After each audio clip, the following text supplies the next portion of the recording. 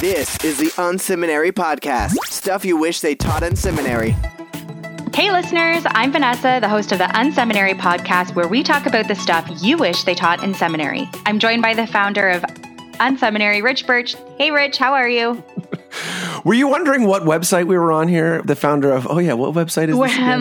Where am I? Am I at I'm work? Just kidding. Yeah, exactly. I'm just kidding. No, that's great. Good stuff. Well, Vanessa, how's your week been so far? My week has been great. You know, I'm not in the ministry business. I'm in the real estate business. And so things are always happening quickly. We're in the fall market right now. And it has been so much fun. So much fun. Nice. Yeah. How about you? How's your week?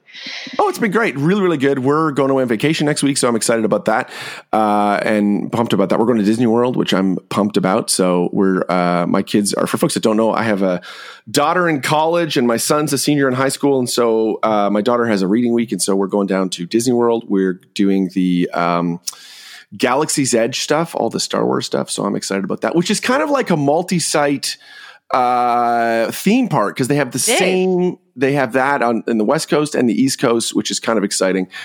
So I'm pumped about that. That's going to be good. But we still have episodes next week through the magic of podcasting.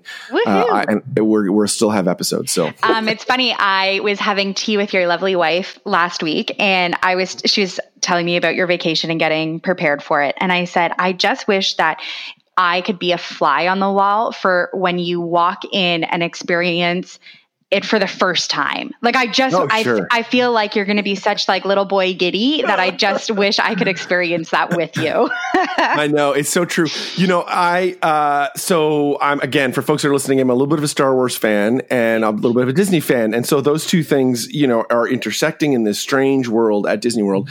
And so they have these videos that they released. And this was like maybe 2-3 months ago. And what it was they were videos of people who had first come to the new land at Disney World. And that's what they were. The videos they weren't showing the land. They were showing people's reactions. It was and each one of them, they had chosen, which was actually really sweet. They had chosen like a special needs family, like families with special needs, and like each people had kind of a special story, and around that had even more kind of connection to the Star Wars universe. And so it was really cool. So yeah, I'm excited about it. I'm looking forward to it. And it does actually tie to what we're talking about today. So today's article is 3 campus growth tactics for your multi-site church. And so, today what we're talking about, this whole month we're celebrating multi-site church. I'm super excited by this movement. I am a fanboy. It would be a close neck and neck tie between Star Wars and my fan for, the multi-site church movement. I just think it's amazing. And so really today we're trying to help churches that might be thinking, I've got a campus or two. We feel like we're stalled out. We've launched a few locations, but we aren't really reaching the community how we thought. We're wondering, why, aren't these growing as large as our initial location, that sort of thing. So that's what we're talking about today. And between what we're talking about this month, we've done similar things like this, but your book is also such a great resource as well for people that are in this movement and thinking about moving ahead, right? Well, yes. Thanks for the plug. Look at that. Even without plan. Yeah. So I've got a book and video course called the Church Growth Flywheel or the Church Growth Flywheel Masterclass. And we really dive deep into this particular issue. Now, interesting, that is really based on research of the fastest growing churches, which it might not be a surprise that most of those, in fact, the vast majority of the fastest growing churches in the country are multi-site. And so those things are connected. And so I'd encourage people to check that out. There's links in the show notes about that. All month we've been talking about this recent study that came out from our friends at Leadership Network. And, there's this interesting statistic out there that shows that the one campus still draws the largest crowds with 63% of the overall church attendance. So the general trend is that one location is disproportionately large in comparison to the other locations. And so today what we want to do is I want to help you think through, here are some ways that you could help, particularly campuses grow. You might be a campus pastor, or maybe you're a part of the central team and you're trying to think of some ways to come up. So that's really who this is targeted at today. All right, well, let's jump into our first point to leverage regular launch cycles. Yeah. So one of the cool things that happens when you are in a regular launch pattern, which that would be my encouragement to you. If you're a multi-site church, what you should be thinking is, man, what if we launched every year? What if we launched every 18 months? What if we launched every 2 years? That sort of thing. I think that's a best practice. And when you do that, what happens is you're consistently going back to your people and trying to kind of drive the invite culture again.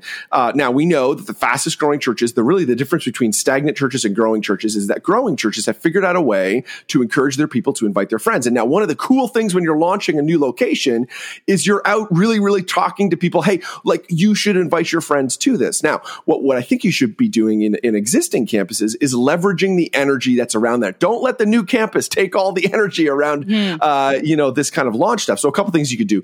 This is an opportunity for you to grow your volunteer core. You could go to your people and say, hey, we know that some people at this campus are going to the new XYZ campus, whatever that is.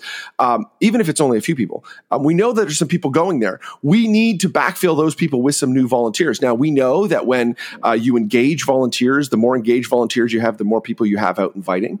You could double up on the promotional material. Oftentimes, we see, in a launch scenario that they're producing more kind of promotional material. That could be, flyers or Facebook ads or, radio things or that kind of stuff. And you're already doing the creative work to figure out how to use that to get people to come to the new location. Well, let's turn all that publications and printing and all that. Let's also use that at the existing campuses. Find ways to celebrate this, maybe even a grand reopening. I've seen churches do that when they get campuses that are like 5 years old and they'll be like, hey, this is, we're celebrating our 5th anniversary this year, our 5th, and so we're doing some sort of reopen. It could also be stuff like on this promotional material issue, maybe you've got new signage going to the new campus. Like even something as simple as giving the campus a bit of a spruce up with some new signage can really help people.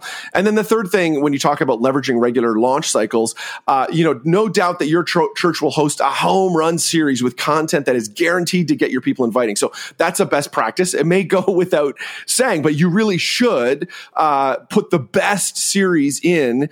And really, what is the best series? I've said to teaching, pastors over the years, I'm like, listen, what is the best series? It's really the series that as the teaching pastor, you're most excited about. So what's the thing you are super pumped to talk about? Let's make sure that that's in there when you launch the campus. Now, the same thing, you're obviously going to be doing that teaching or hopefully you're doing that teaching as well at your existing locations, but let's find a way to kind of amp up the series promotion for that particular series as you launch into a new location. Yeah. And there's so many ways you can do that, like really leverage social media. And that's like such great, we talk about this sometimes about great shareable content and that it is killer, right? All right. Well, let's talk about big days make a big deal. Big days make a big deal. So we've talked about this before. There are 3 or 4 days during the year that your people are more likely to invite their friends. So, it could be, so they're more likely to say like, hey, I'd love for them to come, but their friends are also more likely to attend. So those two things, again, on Christmas, Easter, maybe Mother's Day, maybe the first weekend in January, maybe some weekend in the fall, your people are more likely to invite their friends. And so what we want to do in your campus, if you're looking for a way in this coming year to say, hey, how do we increase our attendance? I would be looking at those 3 or 4 days. Look back at your attendance at your campus and say, what are the 3 or 4 days that people are more likely to encourage their friends to come because we see an increase in attendance?